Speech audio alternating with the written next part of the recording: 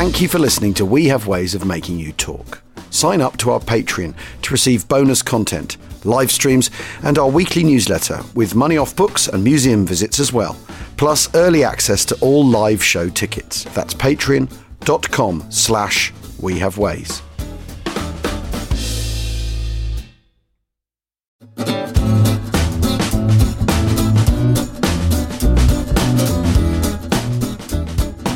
Sonke Saru, which, as you all know, is Japanese for Achtung, Achtung!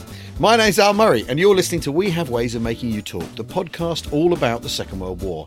After 3 hard weeks of conflict in London, our tanks have rolled westward as we've opened a new front in the battle-scarred villages and hedgerows of Wiltshire, particularly testy Bocage, otherwise known as home to my regular podcast partner, historian James Holland. What have you been up to since I last saw you, James? Well, I've been finishing off my Normandy book, and I've actually been out to Normandy as well, doing a little bit of telly out there. Lovely. And a little bit of a recce, and we were doing some B-roll, which is, those sort of general views, and just motoring around and seeing stuff that I hadn't seen. So I went to Onderfontein. It's a little village on a hill, one of those places that's kind of minor battle, but if you were involved in it, it was a major battle. Yeah. And Sherwood Rangers Yeomanry and a local battalion to me, the 4th Dorsets, and, a terrible place to fight. But boy, is it beautiful. I mean, my goodness, what a lovely... When you go to Normandy, do you do what I do and, have a plate of the tripe de con and get into the cider? More of a Calvados man myself, right, okay. Actually. I really love the Calvados. Excellent, because I do really like that, and it's one of the things the food in Normandy is particularly good. Yeah, I mean, it's not the healthiest, but it's just fantastic, isn't it? Yeah, plastered. Anyway, how about you? What have you been up to?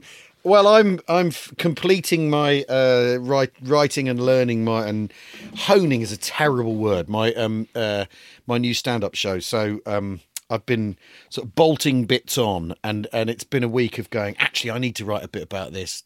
Bite the bullet and write a jihadi bride joke. and the B word?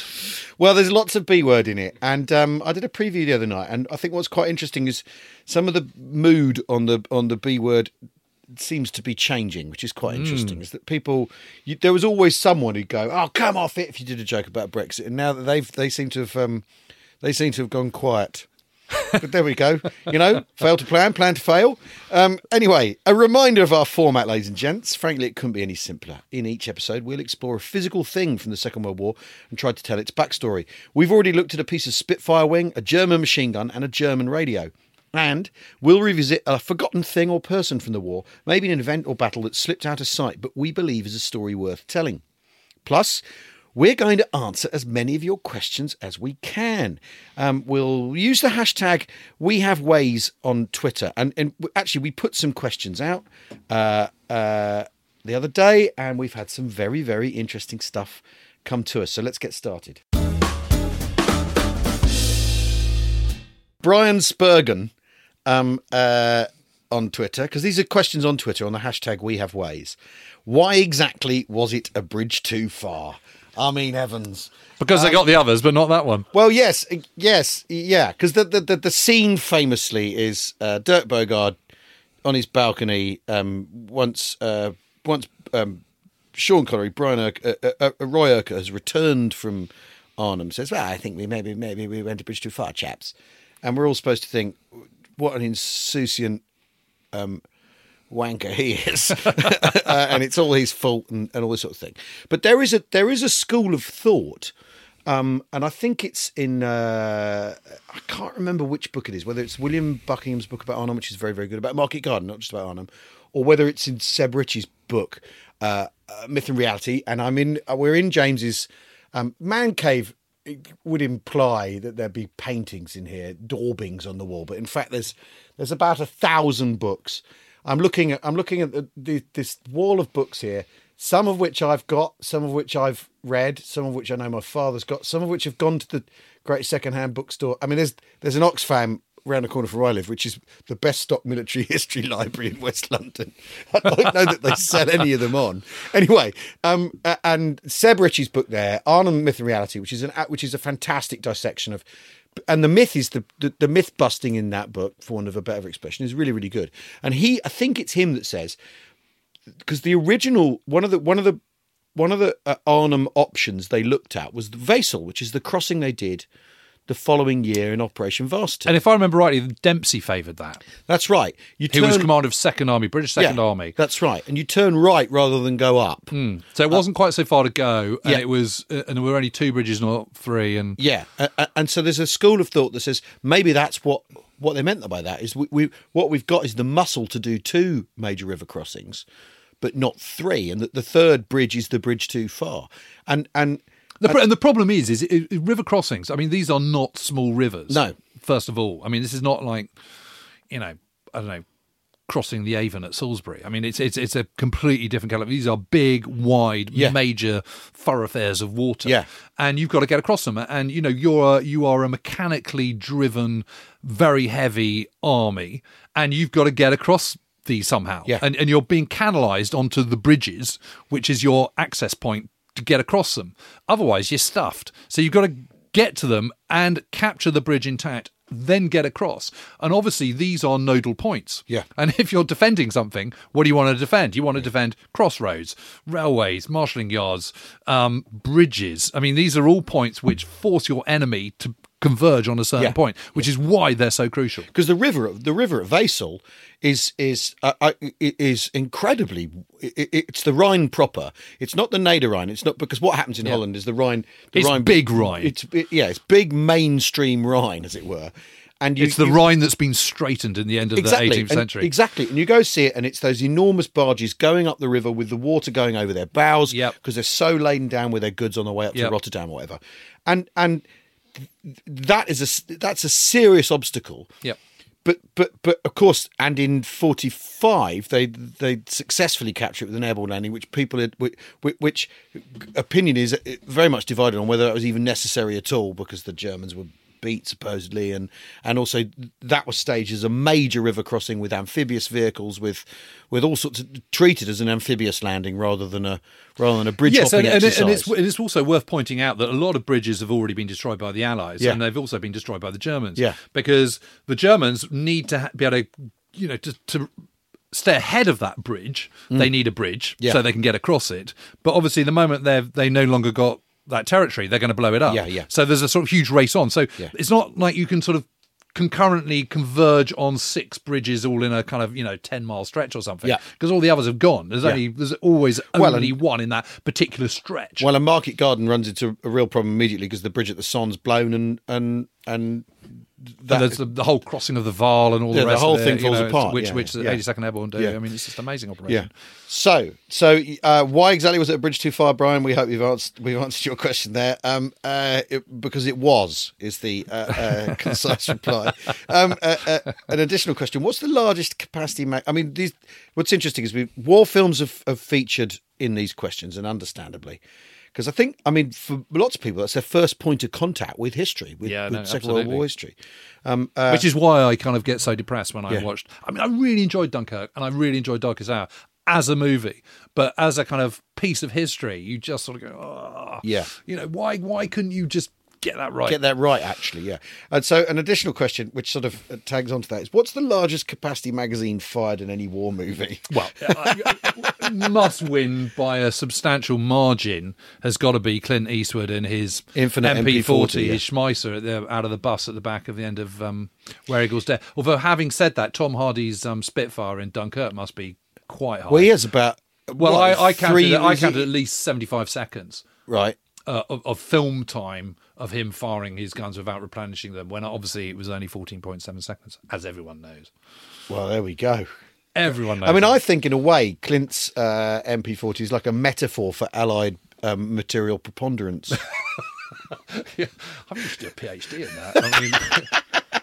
And then, we got another one here. Yeah. The guns of Navarone got to have been the same size as a Gustav and Dora gun, says Et in Arcadia datum est Atticum. That's a name and a half. It is, isn't it? Your brother would know. Well, actually, maybe, because the Gustav and Dora guns were these totally pointless and stupid guns that were 31.5 inches diameter, caliber, or that's 80 centimetres. So that's best part of a metre. That's a muzzle that is, best part of a metre. Good God. That is just insane. And they required something like 4,500 men to to man them. I mean, it is the most ridiculous thing ever, and only one of them I think ever fired once on the siege of Sebastopol. How much charge would you need in to fire a shell? Ludicrous amounts, and by the time they're being used in operation in the summer of 1942 in the Crimea against Sebastopol.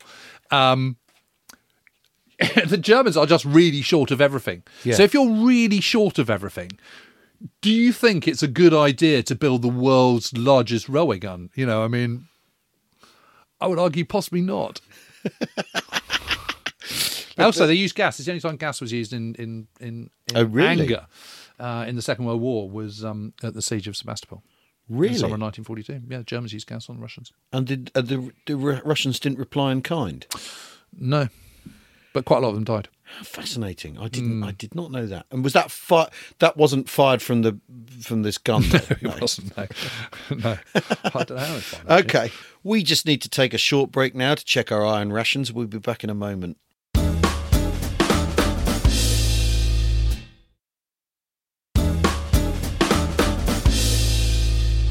Now, we've a question that actually tips us nicely into the thing I want to talk about today. Which is many films have been made. Scarlon on Twitter says many films have been made about various aspects and missions, true and fictional, of World War II. And Guns Around Navarone, of course, is a fictional story. And, yeah, of course. Yeah. But if you had to make a World War II film, what would it be about? Well, I am trying to make a World War II film as it happens.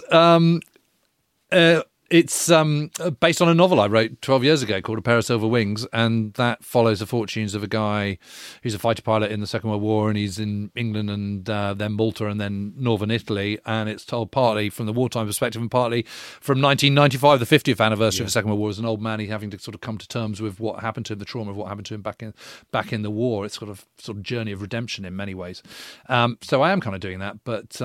God, I give so many to choose from. Well, you see, because the one that I would posit, I would put forward now is from Normandy in 1944, Overlord, and it's a guy called Tim Roosevelt. Yes, and the antics that because they're antics. This is the thing is obviously one of the things I always as I've grown up, I've realised what you've got to do is you've got to pull away from the boy's own aspect of this thing and look at it seriously and take it very, very seriously. But this story is as sort of boy's own as anything that you... So this is our forgotten thing. This is our forgotten thing, yeah. Right, so, okay. Well, because Major Tim Roosevelt is in 3 Squadron RE, Royal Engineers. He's a sapper. And his job is to blow some bridges on the Allied left flank, so in the eastern Normandy, over the River Dee. River Dee. So you've got, which is, you're right, completely forgotten about. Yeah, and the reason it's forgotten about is because of Pegasus Bridge and the Merville Battery. Okay, so what is going on here is.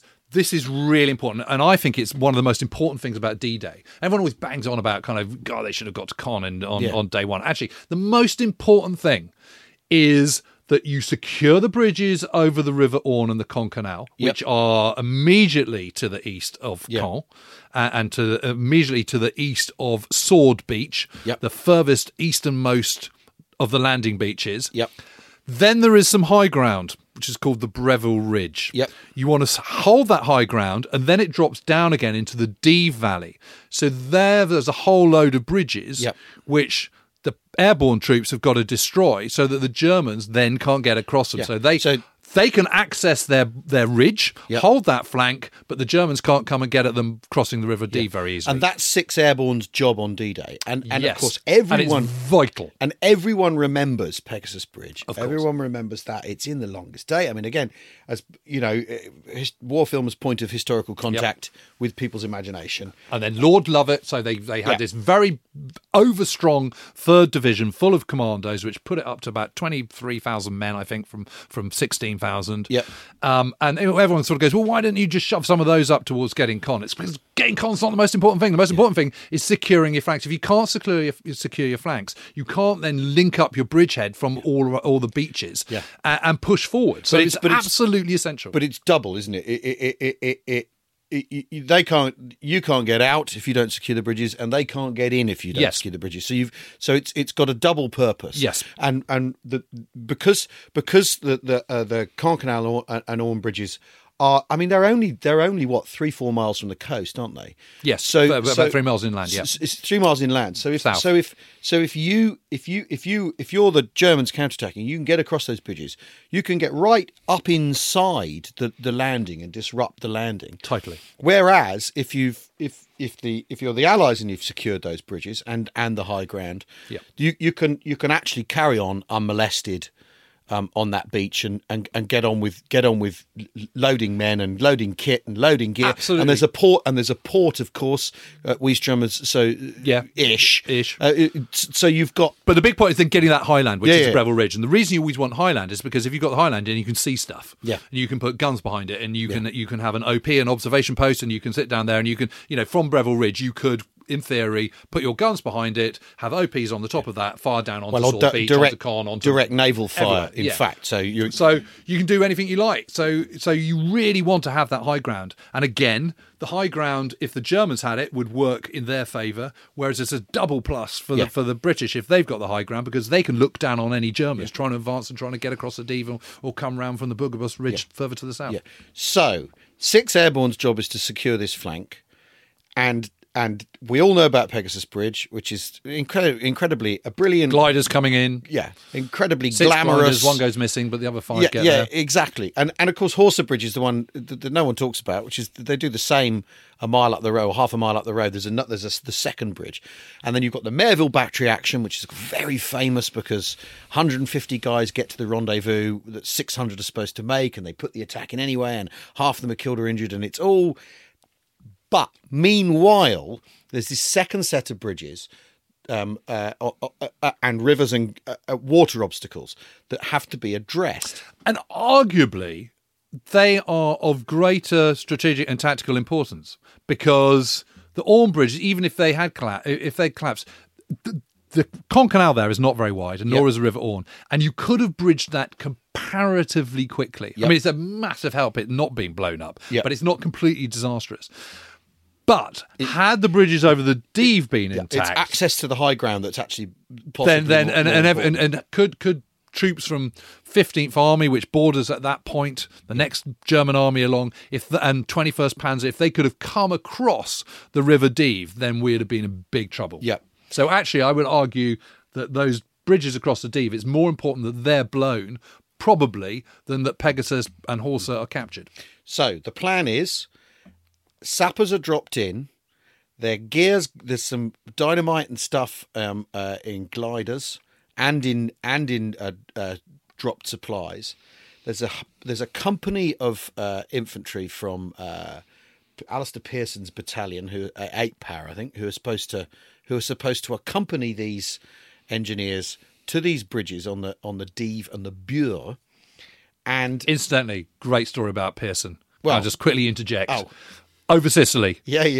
You know this one? Of course I do. Of course you do. Okay. Okay, well, anyone who's listening who doesn't know this, so he's going across, and the pilot of the Dakota gets the willies, decides he doesn't like the sound of it, and turns around, and he goes, turn back. And he goes, no, it's far too dangerous. And he goes, turn back. And he says, if you and he points a gun at him, and he goes, if you shoot me, you won't be able to land. And he goes, we're paratroopers, we don't need to land. That's right. Yeah, that story's got so many bolt-ons as well, because there's the story that one of his paratroopers had trained as a pilot or something. There's that element so I'll get one of my boys to fly the plane anyway. Yeah. So anyway, so that's the measure of Pearson. That's exactly. So the plan is they're dropped, and of course they're dropped at midnight. A great deal of the land around there is flooded. To create a water obstacle against parachute landings. So the drop zones have been picked very carefully, but you have the problem of bad weather. You have the problem of and not to do anyone down. You've not necessarily got the best aircrew in Transport Command, and also that at this end it's Bomber Command repurposed aircraft. So you've got people going out the holes in Stirlings and Albemarles and all that sort of thing. So what you've got is there's a plan, and of course the thing about Pegasus Bridge is that's actually the only bit of the Allied airborne plan, British airborne plan, that goes according to plan on the night. Absolutely everything else requires improvisation, requires people massive rejig, people figuring out where they are, what they're doing, how they get some people together. And Roseveare is the perfect example of this. So he lands in the wrong drop zone, 5 miles from where he should be. Takes him a while to realise this, figures it out, thinks, right, well, I don't have this company of infantry who's supposed to accompany me. What am I going to do? Pulls some people together and sets off on foot to start with for these bridges. And he gets a couple of miles and then thinks, this isn't working. What am I going to do? So he commandeers a jeep from some medics with a trailer. He throws all the medical equipment. Has that been parachuted out, or has that come down in a glider? That's come down in a glider. They couldn't parachute drop jeeps at this point. So everything major, everything basically bigger than a guy, and bigger than a mortar has come or by a Horsa. Has come by Horsa glider and landed somewhere, you know, and obviously you tended to have landing zones and dropping zones, so you don't get congestion with the air plan, and so you don't get, you know, people being run over by gliders. Right. So you all the gear's in the wrong place, the people in the wrong place, and he assembles a group of people, sends a lieutenant off to blow another bridge, and then gets this bunch of guys together in a jeep, throws all the medical supplies out of the jeep, and the medics are going, you can't do that. And he's going, well, we've got bridges to blow and we're running out of time. Because they land at kind of midnight. And the thing about this is Roseveare wrote the war diary, the description of this.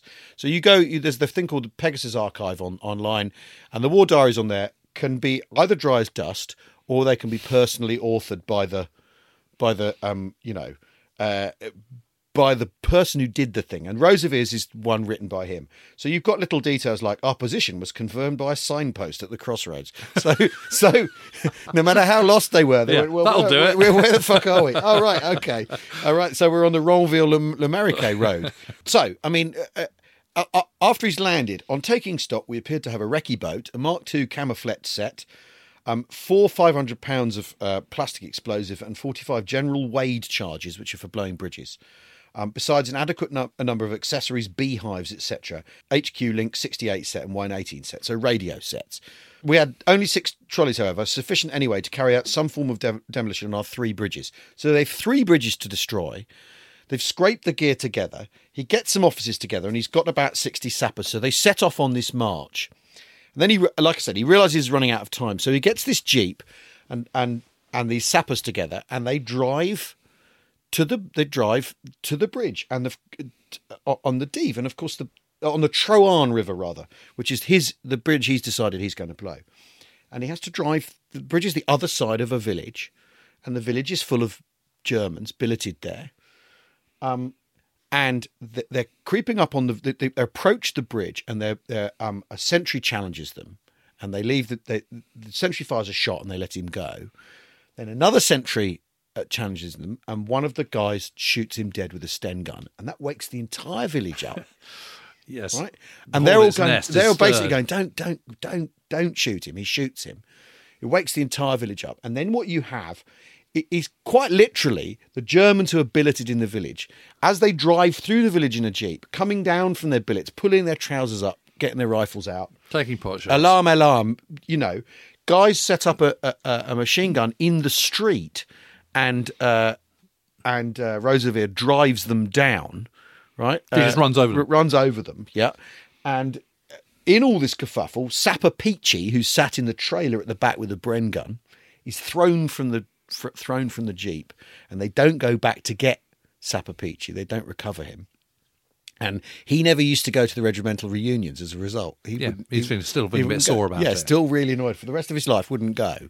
Right, so Roseveare and his men, they get to the bridge, they blow the bridge at Troarn, and then they disperse and turn tail and try and work their way back to the ridge to get back into Pearson's battalion area. I mean, it's right out of Kelly's Hero. It's completely and it really is blokes driving through a village. It's Who dares absolutely wins. extraordinary. And what's really interesting about it is I think what's really interesting about this is the British Army, and I know the airborne have got their own like way of looking at things, arguably, or their own esprit de corps, whatever you want to call it. the British Army's supposed reputation is that you give people their orders, and then they'll try and do what's in their orders, but that's it. There's no initiative, and there really is no initiative. Is sort of how the British Army's, especially in Normandy, is characterised. They don't take the initiative. They sit back. They let stuff happen. And Roosevelt quite clearly here is the opposite. I mean, Airborne legend says that when he got in the Jeep, he said, "I'm off to get my VC," and he's one of those people. He didn't get a VC, so it's all very well. What did he get for it? Did you get anything? Get an MC? I think I can't remember thinking he got an MC. It's quite the most extraordinary story. Meanwhile, Brigadier James Hill is cursing his loss of tea bags and wandering off with Glenn the Alsatian that has parachuted down as well. Yeah, which is just absolutely amazing. But you're making a really, really good point about this, because one of the arguments about the kind of sort of putting the German troops on a pedestal is about that, they all had Auftrag tactic, which is mission command, which basically says, in a nutshell, it is about using your initiative. Yeah. But I remember looking through a sort of British training memorandum from, I think it was like March 1941, and it says, make your orders really simple. Just give them the objective and the means to take it, and then let your subordinate commander get on with the job in hand, which is mission command. I mean, that is the same thing. Yeah, it's the same thing. And I think the interesting thing about it is that if you are a conscript troop, soldiers, and you don't really want to be there, and you're only even an officer or an ordinary soldier because it's the war and because you have to, you're not really interested in using initiative. Yeah. If you're in the airborne forces or the commandos or the SAS, you're there because you've volunteered to do so. So you're motivated, and if you're motivated, you'll use your initiative. And it's exactly the same with the Germans, actually. Yeah. So, if you're from an Ost battalion or a static infantry division or one of these really rubbish, undertrained, under-equipped divisions, you're going to do absolutely the bare minimum to get by and not get yourself shot. If you're in the sort of 12 Waffen SS Hitler Jugend, you're there because for the most part you've chosen to be, and you're kind of fanatical and you're up for it, politically motivated, and all those sort of things. So you're going to use your initiative more, and an initiative is nothing really, I don't think, is so much to do about training. It's about motivation. Yeah. Well, Roosevelt was certainly motivated. I mean, I think it's what I like about it is it's sort of the opposite of the Pegasus Bridge story, which all goes according to plan and everything's peachy. Yeah, and this is him, and this there's Breeze, and I think there's a guy called Jukes as well who do the same thing. They all say they divvy up the bridges. Right, you're going for this one, you're going for this, and they blow all three bridges, and they do it by morning. This is the amazing thing about the Allied airborne plan. For all the worry about it, and Air Chief Marshal Sir Trafford Lee Mallory having kind of the heebie-jeebies about it beforehand, he's the overall Allied air commander for the invasion, and he's sort of writing to Eisenhower the day before, going, "I really don't think we should have this. It's going to be a slaughter. I foretell death on the beach. Death on in the parachutes and all this kind of stuff." And Eisenhower quite rightly says, "I'm sorry, mate. We have to go with this. We absolutely need them."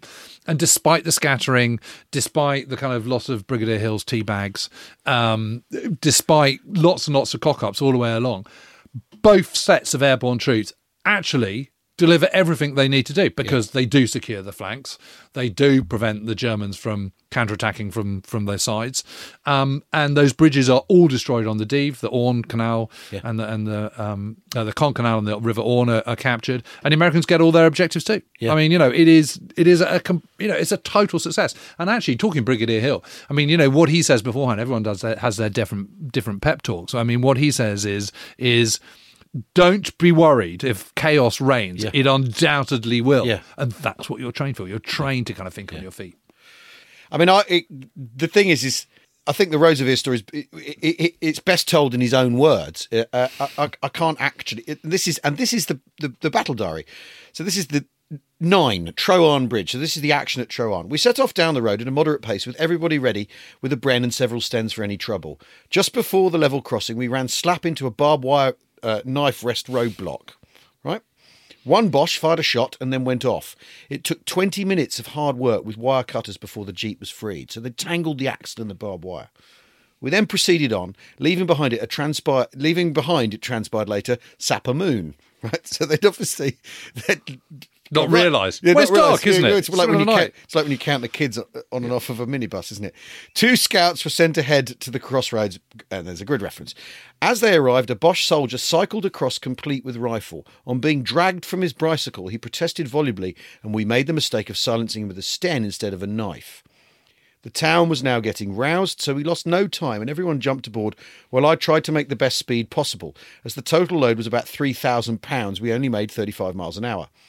At the corner, here the fun started, as there seemed to be a Boche in every door. That's just amazing. In every doorway, shooting like mad. However, the boys got to work with their stens, and Sapper Peachy did good work as rear gunner with the Bren. What saved the day was the steep hill down the main street as the speed rose rapidly, and we careered from side to side of the road as the heavy trailer was swinging violently. Oh, my God. I tell you what, I mean, I've driven around in a Jeep enough times, and they're not the most stable. No, they're not. No, and not with, like, loads of hairy-ass paratroopers in them. On arrival at the bridge...